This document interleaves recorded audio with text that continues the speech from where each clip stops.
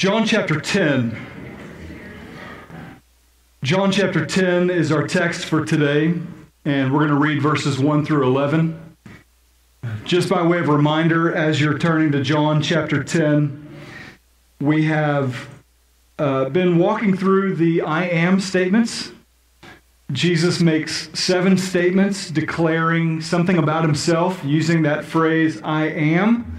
And John compiles 7 of those statements in the Gospel of John. And we've been exploring over the past few weeks each one of those statements and also talking about the 7 signs that John gives. And he gives us the reason why he did that in John chapter 20.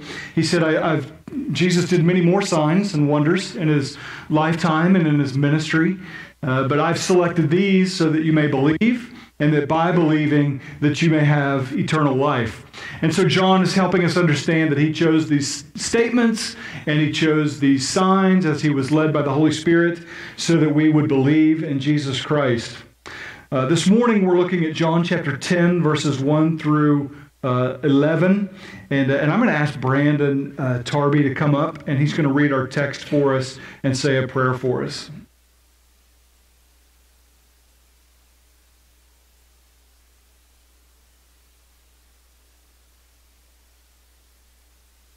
Chapter 10,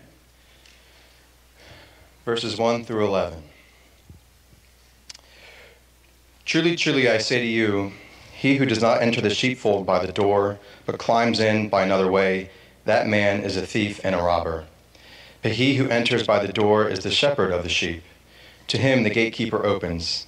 The sheep hear his voice, and he calls his sheep by name and leads them out.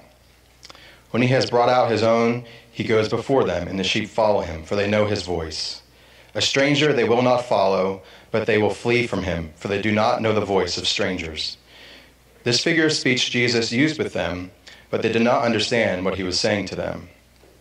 So Jesus again said to them, Truly, truly, I say to you, I am the door of the sheep. All who came before me are thieves and robbers, but the sheep did not listen to them. I am the door. If anyone enters by me, he will be saved, and will go in and out and find pasture. The thief comes only to steal, kill, and destroy. I came that they may have life and have it abundantly. I am the good shepherd. The good shepherd lays down his life for the sheep. Let's pray. Father, we thank you for your word. We thank you for the truth that it brings. We thank you that it is infallible, that it has lasted through generations, that we can open your word and read it publicly. While other works and texts have come and gone, Lord, the Bible has stayed and is true. And we thank you and praise you for that. We thank you that you are a good shepherd, that we are your sheep, that in no way do we deserve you giving your life for us other than your love for us. So we praise you for that. I thank you that you would go out and find the one sheep that is lost, to come and save him and call him, and that we can know your voice. Lord, I know that I have been there and I've heard your voice, and I thank you for calling me into your flock, and for us, all of those who believe, for calling us into your flock, and for protecting us, keeping us, loving us, and ultimately giving your life for us. I pray, Holy Spirit, that you would work in this place, work through Gibson as we go through the text. We come before you humbly, recognizing that we can do nothing on our own. We can speak nothing of our own, and that you are the one that does the work in the hearts of us and those who do not yet believe in you. So we pray for anyone here that is not part of the flock, so to speak, that they would hear your voice today and come to a saving knowledge of Jesus Christ. We thank you again for your love. We love you. In Jesus' name, amen.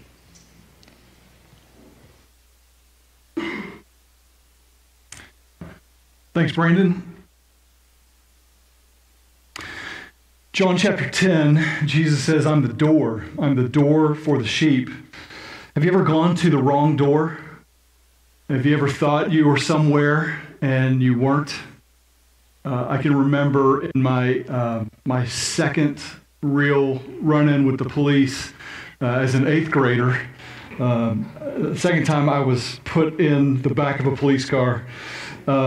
I was invited to a friend's house. She was babysitting. It was New Year's Eve. I was a lost kid, and I went to the door, knocked really hard, and the family next door to where she was opened the door and immediately thought, this isn't right. It's midnight, and this 8th grade boy should not be here at calling for this babysitter next door. And so immediately when I went to the right house, before I could even knock on the door, the police were there, and they took me home and introduced me to my parents under those circumstances, which went about as well as you can imagine. They were not happy to see me in that condition, and they were not happy to see me with the police, and so they took me inside, and I've been grounded every New Year's Eve since. For the next 5 years, I spent New Year's Eve with my mother, and hated every single New Year's Eve, not because I was with her, but because all my friends would get to go out, and so I was perpetually grounded on New Year's Eve. All from going to the wrong door. Had terrible consequences for me. So here in this text, Jesus says, I'm the right door. Come to the right door. I am the door. And so we want to understand what that means. What does Jesus mean when he says, I am the door for the sheep? He describes wrong doors, right? He says that all who've come before me are thieves and robbers. But then he says that I am the true door, the door for life. So let's understand this text, and let's see how it applies to us today. First, let's get some context. Where are we in John 10? Where is this teaching taking place? Who is Jesus even talking to? What prompted it? At what stage in his life and ministry? Where is John 10 located? So let's just kind of zoom out a little bit. We remember because for the last 2 weeks we've been in John chapter 8, and in that time Jesus was about 6 months or so before the crucifixion. October at the Feast of Booths, and you remember at the Feast of Booths, on the last day of the feast, Jesus stood up and he said, if anybody's thirsty, let him come to me and drink from the water, and I'm the living water, and from him living water will flow, speaking about the Holy Spirit. And then also in John chapter 8, Jesus describes himself as the light of the world. And in John chapter 6, he said, I'm the bread of life. So Jesus has been making these statements along the way. Jesus has already completed most of the signs, the 7 signs that Jesus completed in the Gospel of John.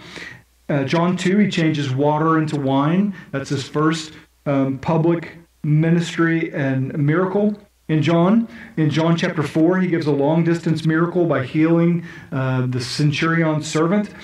He heals an invalid who has been an invalid for 38 years. In John 5, in John 6, he feeds 5,000 people with bread. In John 6, he walks on water. In John 9, he heals the man born blind. And so the man being born blind, Jesus healing him, that occurs immediately before Jesus says these words. And so if you remember John chapter 9, it's after the Feast of Dedication, after the Feast of Booths, which was October-ish, and Jesus would go to the cross in April of the following year. So we're just a few months before the crucifixion. John chapter 10, if you look down at verse 22, it says, at this time the Feast of Dedication took place at Jerusalem, and it was winter. So we're somewhere in between there. Right? Jesus says these words, late fall, early winter, and he's just a few months away from going to Jerusalem and being crucified. He is in Jerusalem. He has been teaching. In John chapter 9, he encounters a man born blind from birth. His disciples say, who sinned? Was it him or his parents? And Jesus said it wasn't his parents. They didn't sin to make him blind. And it wasn't this man, but this man was born blind so that the work of God might be displayed in him. And so Jesus heals the man, and the man doesn't know who healed him. He presents himself, and he was healed on a Sabbath, so he was healed on a Saturday, either Friday from 6 p.m. to Saturday at 6 p.m. That was the Jewish Sabbath period, from Friday 6 p.m. to Saturday 6 p.m. And so during that time, Jesus heals the man born blind, and then he's carrying his mat, and some religious leaders say, why are you carrying your mat? You can't do that. It's the Sabbath. And he says, the man who healed me told me to do that. And then there's this long questioning period. You remember the scene? There's like a trial. How did he heal you? And were you really born blind? And they don't believe the guy. And so he says, all I know is I was blind and now I see.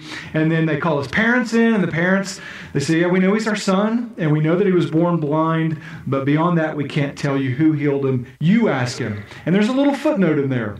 They passed on the man born blind because they were afraid of these religious officials, because it said that if anybody had believed in Jesus, they were going to be kicked out of the synagogue. So now there is some opposition to Jesus within the last 6 months that has led to real consequences. You would be put out of the synagogue. You would be kicked out of your local congregation if you believed in Jesus. And so they bring the man back in, and the man who had been cast out, he begins to lecture them, and he says, it's an amazing thing. You don't know where this guy comes from, and yet he opened my eyes. We've never seen that before. We know that God does not listen to sinners, but if anyone is a worshiper of God and does God's will, then God listens to him. Never since the world began has it been heard that anyone opened the eyes of a man born blind. If he were not from God, he could do nothing. And then the religious leaders get furious at this guy, and they say, you're a sinner from birth, and why are you trying to teach us? And you were born in utter sin, and they cast him out. And then Jesus, after they kick him out, Jesus finds the guy, and he encourages him to believe. Immediately following that, according to John, Jesus, in the hearing of these Pharisees, they say, are we also blind? And Jesus said, if you were blind, you would have had no guilt. But now that you say we see, your guilt remains. And so Jesus is in Jerusalem, in the temple area, and he's having this sort of dust up with these religious leaders. And it's in the context of that he begins to teach. And he teaches to the crowd. He teaches to the disciples. He teaches to the apostles. And he's teaching in the hearing of many of these religious leaders. And that's when he gets, let's look at verses 1 through 6. Truly, truly, I say to you, he who does not enter the sheepfold by the door, but climbs in by another way, that man is a thief and a robber. But he who enters by the door is the shepherd of the sheep. To him the gatekeeper opens. The sheep hear his voice, and he calls his own sheep by name, and he leads them out.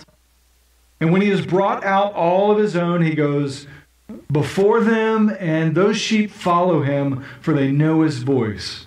A stranger they will not follow. They will flee from him, for they do not know the voice of strangers. This figure of speech Jesus used with them, but they did not understand what he was saying. There's two words for that. One is a parable. Jesus often taught in parables. And if you were here last year, you'll remember that through the Gospel of Mark, when Jesus began to teach publicly to the crowds who would simply show up because he did miracles, he would start to teach them in parables. And if you'll remember from that time in our sermons from last year, a parable left the crowd saying, yeah, we don't get it. It was a deeper truth that Jesus used, that he embedded in a story. And then it said when he was away from the crowds, he would explain the parables to his disciples. So Jesus is teaching in a way that is sort of masking the secrets of the kingdom of God, the truths of the kingdom of God. And then once people are in, then he begins to explain, and it's really evident, and you start to understand. But he doesn't call this a parable. He calls this a figure of speech. A figure of speech is something different. He says it's a figure of speech in verse 6. And a paroimia, that's the word he uses for figure of speech, different than a parable, is simply a word picture. And it's a word picture that a lot of people would have understood, because they lived in a shepherding, agrarian environment where a lot of people would have just naturally understood that.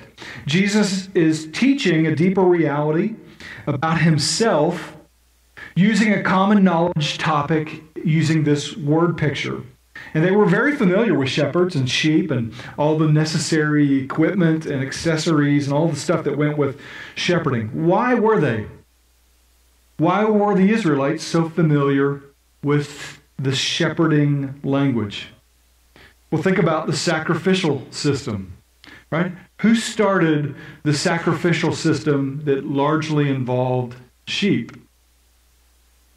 Who started that, right? We know it started likely with Moses in an organized way.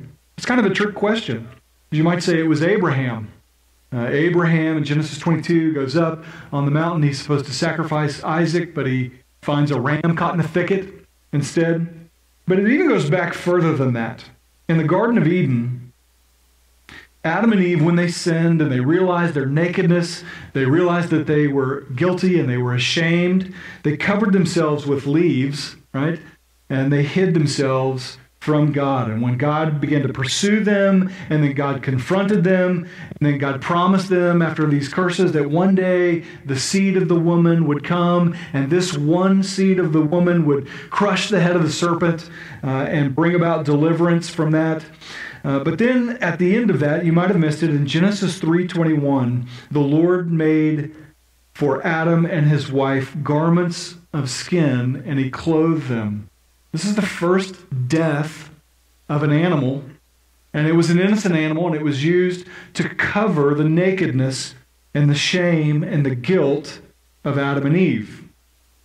God provides them garments to clothe Adam and Eve, and it required the death of an animal to cover their nakedness. And many people, according to my study Bible, see a parallel here related to the system of animal sacrifice to atone for sin later instituted by God through the leadership of Moses. We see that, and so they would have been very familiar with sheep and shepherding language to the degree that shepherding continued with Abraham and with Isaac and Jacob.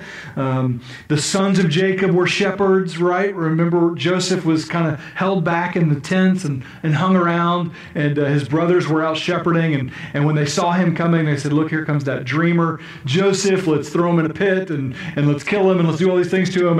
And they end up throwing him in a pit, and they dip his robe, his colorful robe, you remember that story, in blood, and they show it to his father, and his father thinks that he's killed. It was in the context of shepherding that the sons of Jacob did that. Moses was a shepherd. David was a shepherd.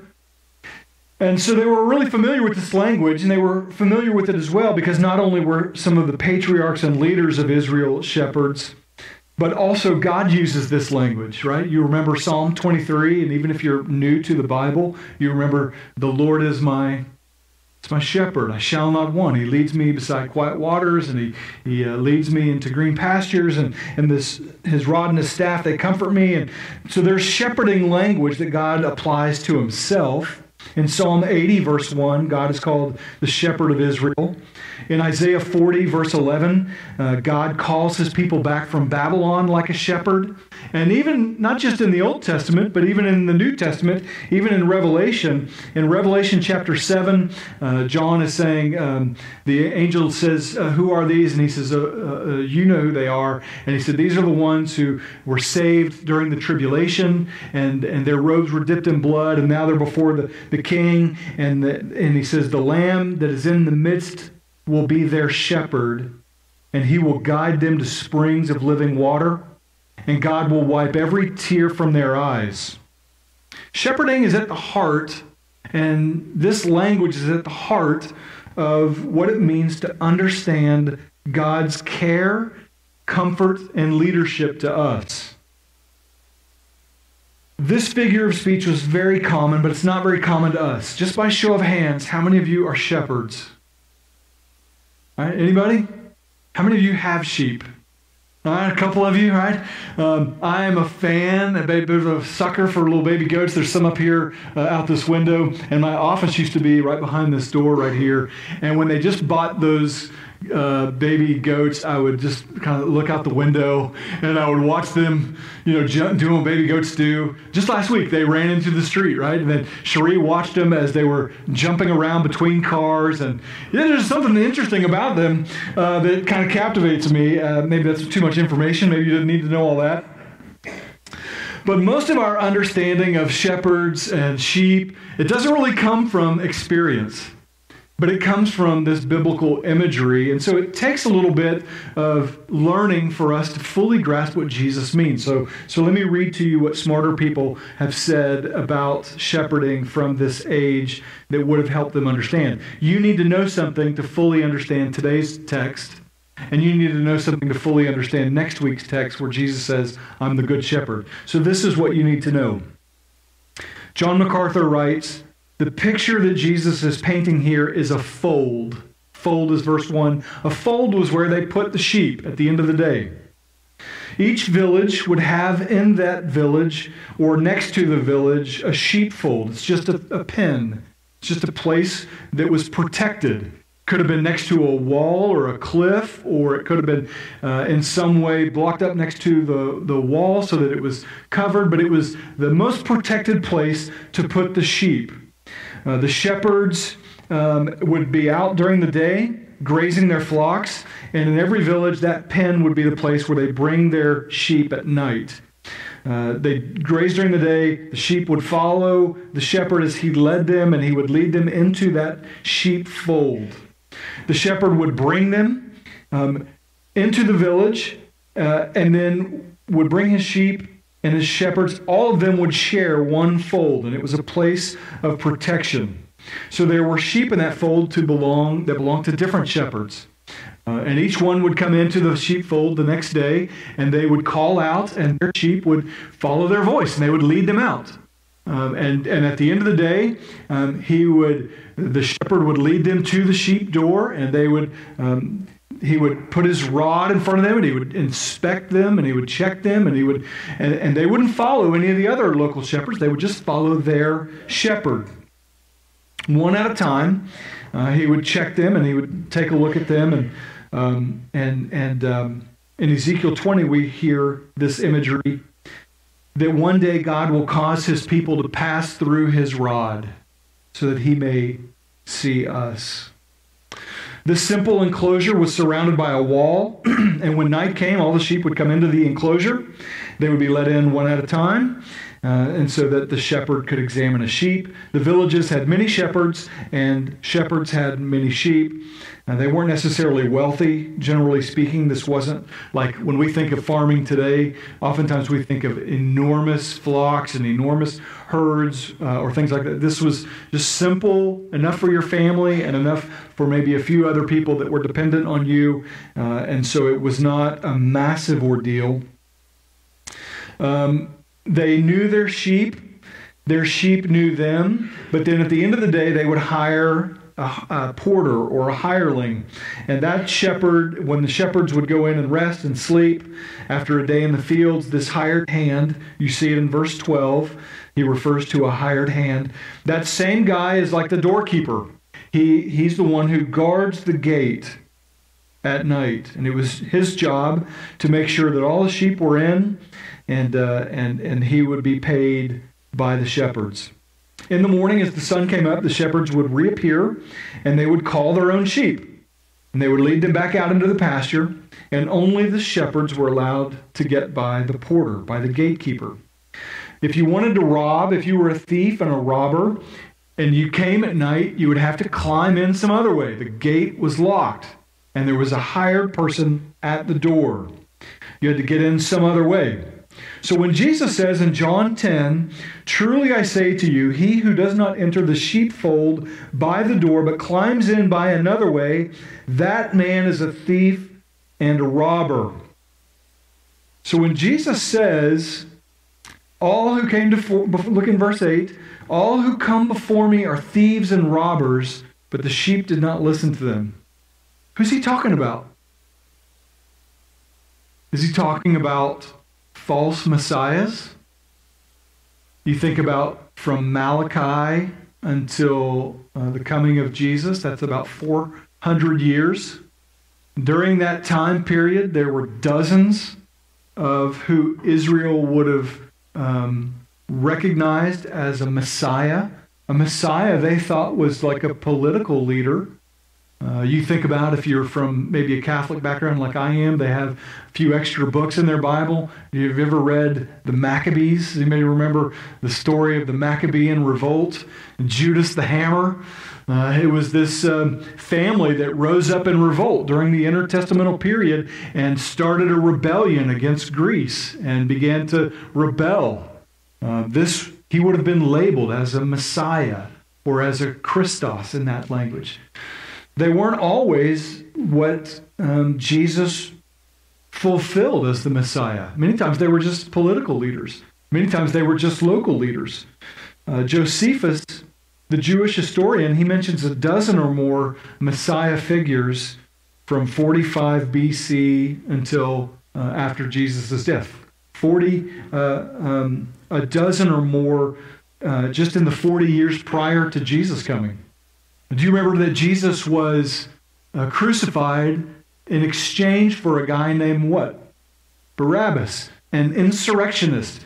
Same word, insurrectionist, is used for what Rome would have identified these guys as these sort of rebel figures that led rebellions against them. They would have been labeled as false Christ. Is that who Jesus is talking about? Are these the thieves and robbers, these false messiahs? Are they these military leaders?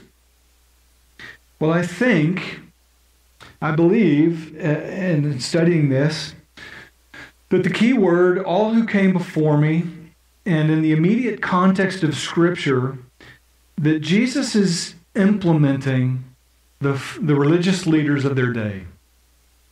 I think he's talking about the Pharisees and the Sadducees and the priests and the entire corrupt religious system. And let me give you some evidence that I think that that's who he's talking about. Just in the immediate context, and anytime you're looking at Scripture, you should go to Scripture to find the answers to the questions that you have. So if you're looking for something before you go listen to your favorite sermon guy or your favorite book or video or whatever, you're going to look for a good hermeneutic tactic is to always answer Scripture from Scripture.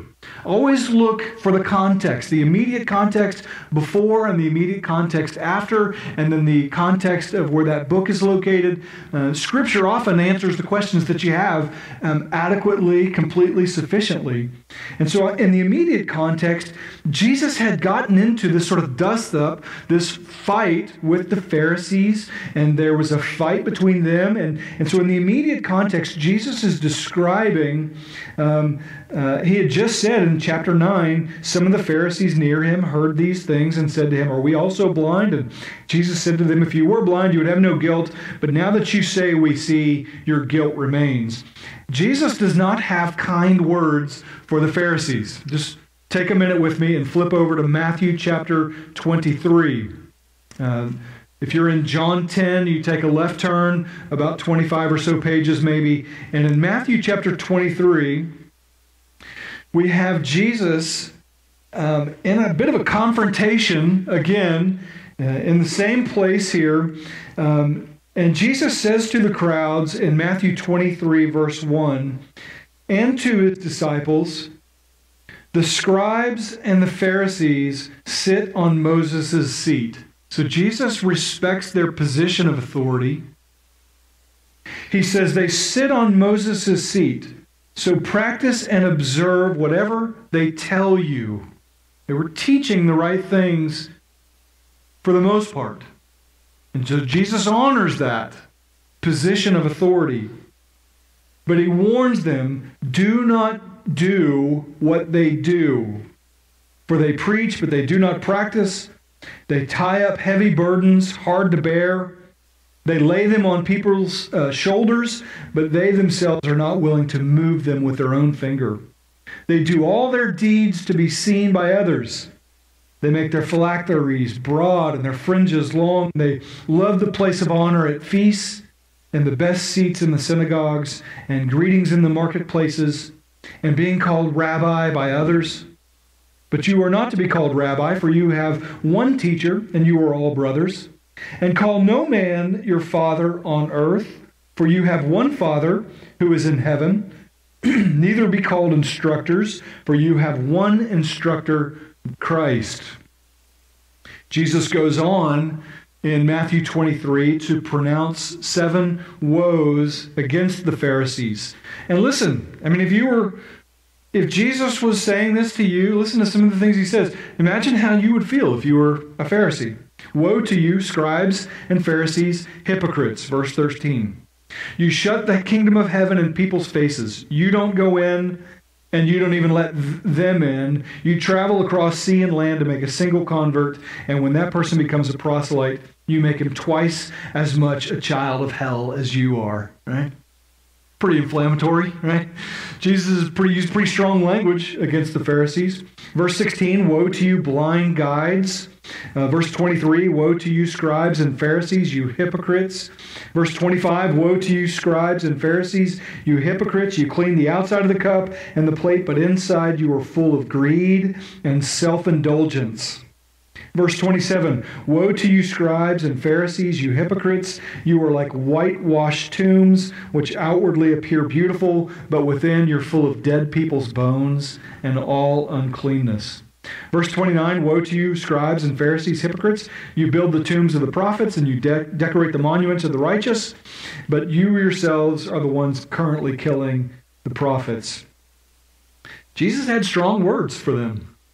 I think that in the context of the Gospels and in the context of John chapter 10, I think that these are the ones who are the thieves and robbers who are coming into the sheepfold to give influence, and they are here, verse 10 says, of John chapter 10, getting back to John, they are here to steal, kill, and destroy. I think if you read Matthew 23, it's pretty clear. The religious leaders of their day were there to destroy. Jesus said you're trying to make a convert and you're making him just as much, twice as much a son of hell as you are. That sounds like a thief and a robber to me. Someone who is coming to steal and kill and destroy. See, they have ulterior motives. Any thief, any robber has ulterior motives, and their aim, their goal is only selfish. How can I get what I need out of these people? The thief toward a sheep wants the meat or the money from the wool. And Jesus is saying, I came to give them life and life abundantly, but you thieves and robbers are coming to steal from them. Listen, the priestly system had become corrupt and pretty much self-serving. You can read that pretty early on in the history of the temple. In the Old Testament, you can read it. You can read places where they would extort, that's a good thing. They would extort for false gain. They would take more than they should. They were leading people astray. You don't have to turn here, but toward the end, in Malachi chapter 2, verses 7 through 9, God is condemning the priest. He says, for the lips of a priest should guard knowledge, and people should seek instruction from his mouth, for he's a messenger of the Lord. But you have turned aside from that way, and you have caused many people to stumble by your instruction. You have corrupted the covenant of Levi, and so I will make you despised and abased before all the people, inasmuch as you do not keep my ways, but show partiality in your instruction. That was 400 years before Jesus. And at that point, God was done with the priestly system. They had so corrupted. And the sheep didn't listen to them. Jesus said in that passage, the sheep won't listen to their voice. The people stopped listening to the priests and the religious leaders maybe shortly after Malachi. And somewhere in the intertestamental period, these extra groups rose up. The Essenes, the Qumran sect groups that grew up in the area of Qumran. John the Baptist was kind of like those guys. Camel's hair and crazy coats and eating locusts and bugs and wild honey. That's kind of these Qumran sect groups. And so all these groups rose up during that intertestamental period because the priestly system was so corrupt. Listen, the Pharisees, when they started, you would have wanted your daughter to marry a Pharisee. You would have wanted your son to become a Pharisee. They were upright They feared the Lord in the beginning, so much so that they knew that God's curses came upon people who didn't follow God's word, and God's blessings came upon those who did follow God's word. That's how the Pharisees started. They were a grassroots, groundswell movement to reform Israel's religious culture. But they erred in the sense that they, instead of just protecting God's word, they built fences around God's word, so you could never really break God's word until you broke multiple layers of their own laws. Do you understand what I'm saying? If God's word says don't break the Sabbath, they defined and put a fence around the Sabbath laws. That means don't take 72 steps on the Sabbath. So they fundamentalized, it's even a word, I don't even know if that's a verb. Somebody fact check me. You probably don't even fact check me, so just go ahead and acknowledge that that's wrong. But they made the scripture hyper strict, saying things that God didn't even say, squeezing out the freedoms in the life that there are in Christ in order to uphold their own rules and their own laws. So over time, these systems became corrupt. Why? I had a conversation with somebody this week about homeschooling, and this particular person was saying that it's safer in this sort of homeschool environment, and I just challenged that notion a little bit, because oftentimes we say that the danger is out there, and the truth is that sin is right here. You think about the problem. The problem is not out there somewhere. The problem is right here. Myself, you, all of us have great potential for evil. You could take the holiest 10 people that you know and go live on a plantation, on a beach, or somewhere far away from all civilization, and you will not escape the effect of sin. That's what happens. The Pharisees started good, and sin is within each of us. Thank God for Jesus Christ, who gives us a new heart that longs to follow him. So let's wrap this up. At verse 9, we understand shepherding language a little better. We understand the door. Jesus says, I am the door. In verse 9, if anyone enters by me, he will be saved, and he will go in and out and find pasture. Second time, he says, I'm the door. Verse 7 was the first. Now he says it again. And this time he says it with a promise. If you go in through me, through the door, what's the promise? You'll be saved. That's what it says. Look at verse 9. I am the door. If anyone enters by me, he will be saved and will go in and out and find pasture. He contrasts that with the thief who comes to steal, kill, and destroy. And then he says, if I'm the door and people get saved through me, I came that they would have life and have it abundantly. So what does it mean for Jesus to be the door? Of what significance in it is the door? The door represents two things primarily here. Authority. A door for sheep represents, number one, authority. Only one shepherd who knows his sheep could use the door. The only one who had the authority or the ability to get access to those sheep. I used to work at a college, and one of the roles that I had at the college was that every concert, I put on 4 or 5 concerts a year. And so every year I would get the band and their 35-page writer, and it would tell about all the things that they needed in order to perform crazy things that these writers have. Like one band needed 12 blue towels. Before every performance, they wanted 12 blue towels. And they're so bizarre. One of them was, we need multicolored M&Ms. That's the way the language of the contract. Of course they're multicolored. I don't know what that meant, but they were just random, specific, maybe a certain brand of water or a certain kind of towel or a certain kind. One band, I think it was Caedmon's Call, they requested a 12-passenger van, and they requested a driver to take them antiquing. So whenever they came to a new town to do a show, they would want to go shop for antiques, and that was written into their contract. It's beside the point. But the point I had here is this issue of authority, because with all these bands, they would all request a green room or a private room with a door that was guarded. Nobody without a backstage pass or nobody without authority could get into that area. They wanted no public access, a private door, and only the one with authority could go into that place. That's what Jesus is describing when he says, I'm the door. It's his authority, his sheepfold. He has that authority. The second thing that this door represents is access. There was one approved way in and one approved way out. Only one approved doorway for entry. This is a picture of salvation that Jesus is giving here. Just imagine that if the middle of this room were divided right now by a wall that cut right through here.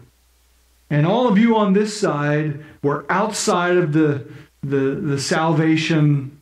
You were outside of Christ, outside of salvation, not yet a believer, and that this wall was impenetrable. You could not get through this entire wall except by one doorway, one gate that would lead you from this side into the heavenly side. You're all the heavenly people on this side.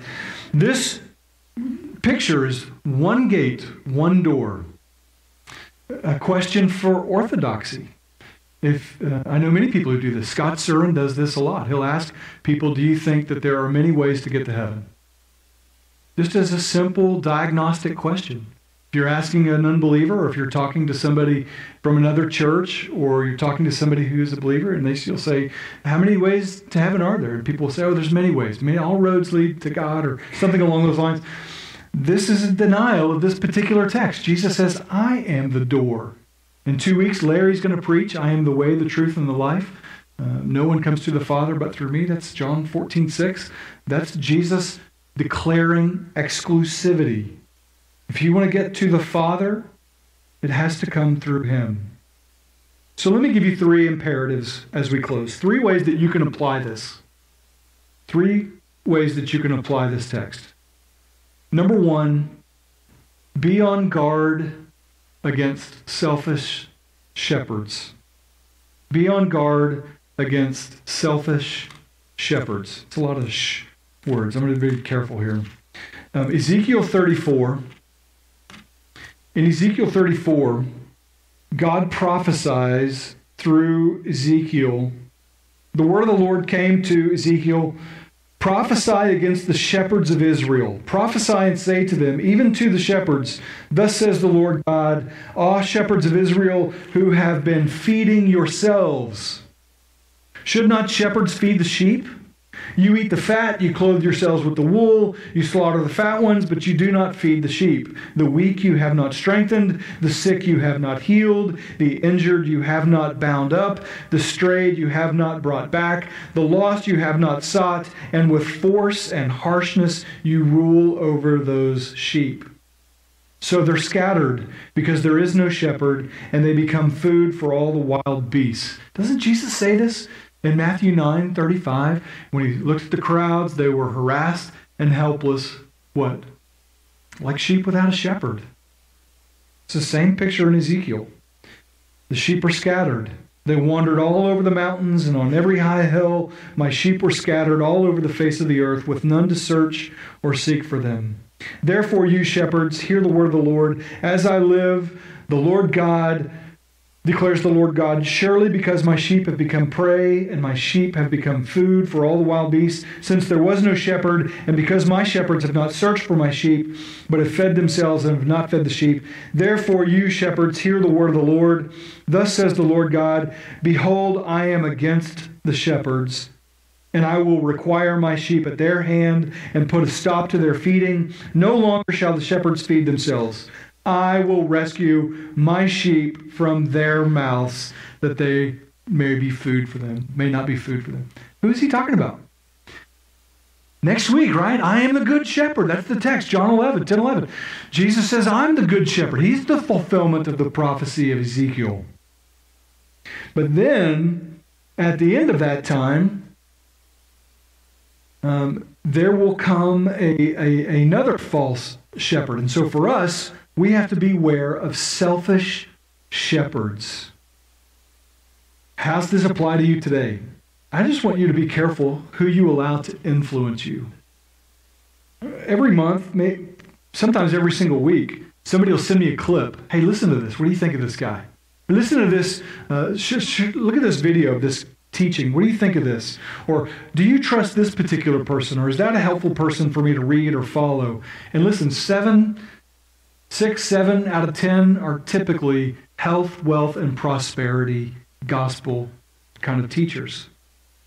That is, people who benefit from a public platform of preaching the word personally and overwhelmingly. That's a bad sign. We don't follow teachers because they're shiny and because they have a dynamic ministry and a wonderful personality and powerful illustrations and wonderful examples and a big ministry and they fly a jet and all those kinds of things. We must be discerning about who you allow to influence you. Beware of selfish shepherds. I spent a lot of time listening to the Mars Hill podcast. Anybody listen to that podcast about the rise and fall of Mars Hill? Very surprising, but you see in that podcast, 15 or so episodes, the rise and fall of a leader, and it just shows you that we should be discerning to follow the great shepherd first and foremost. We don't follow people. We follow the great shepherd and then the shepherds that he has placed over us in the context of a local church to the degree that they meet the criteria of a shepherd. You got to be careful out there. I mean, deconstruction and deconversionists and ex-evangelicals. And listen, in the last 10 years, you find more people denying the faith in Jesus Christ and leading people astray. I found a band, loved their music, started listening to it, and then I found out the music was written 10 years ago, great lyrics, great stuff, really good music, and then I started to read their blog and listen to the podcast about them, and it turns out they've walked away from the faith. They no longer believe these things.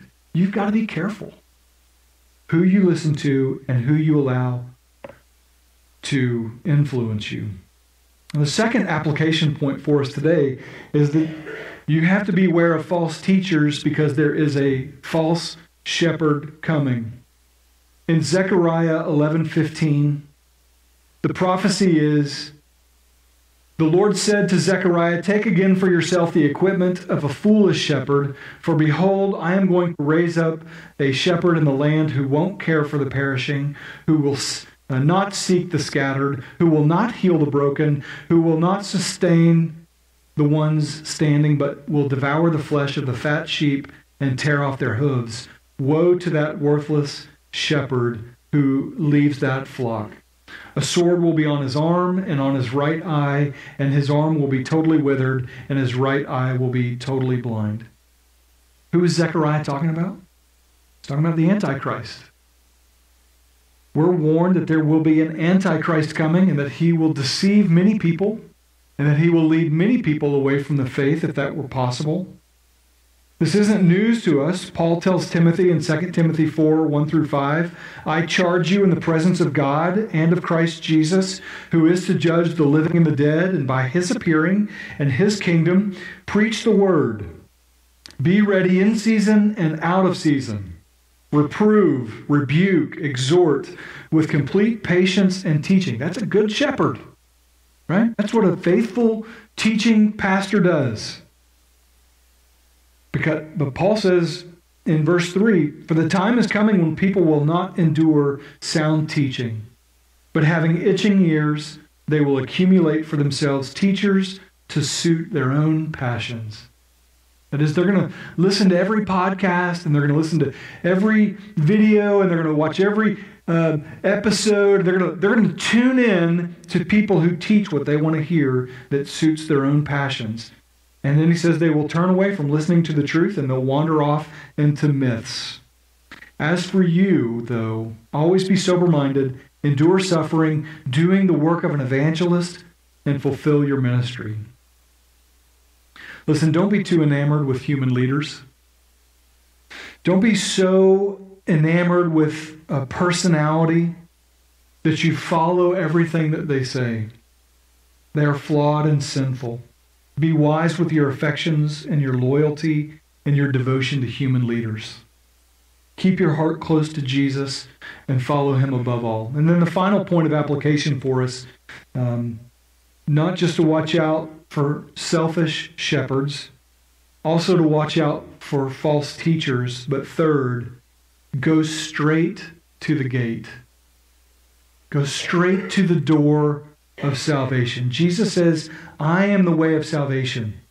He's the only door for salvation. Just a few weeks ago, we did a baby dedication, a child dedication, where we dedicated the families. It's not a child dedication as much as a family dedication. And we gave every family this book, Little Pilgrim's Progress. A really good book. If you've never read Pilgrim's Progress, I recommend it. I had to read it in seminary and loved it. And then when we picked this up, Lily read it, and then I borrowed her copy, and I read through it as well. And at one point, Christian, the young man in the story, he's so overwhelmed by this burden of sin on his back. And as he's overwhelmed by his burden, he meets Evangelist, and Evangelist tells him to go to the gate, and he points him the way. The evangelist looked at him he says, "What are you crying for?" For there were tears in the child's eyes. Little Christian felt so comforted by the sound of Evangelist's gentle voice that he told him all of his troubles at once about his burdens. And he said how he wished he wanted to obey the king, and how all of his playmates had laughed at him, and how even his nanny and Christiana did not believe the stories about the celestial city were true. Then Evangelist looked at him very kindly. "Those stories are all quite true," he said. "The king loves little children, and if you will obey him and begin your journey, he will watch over you all the way, and then you will reach the celestial city where you will be happy in his presence forever." "I would go now," said little Christian, "if only I knew the way."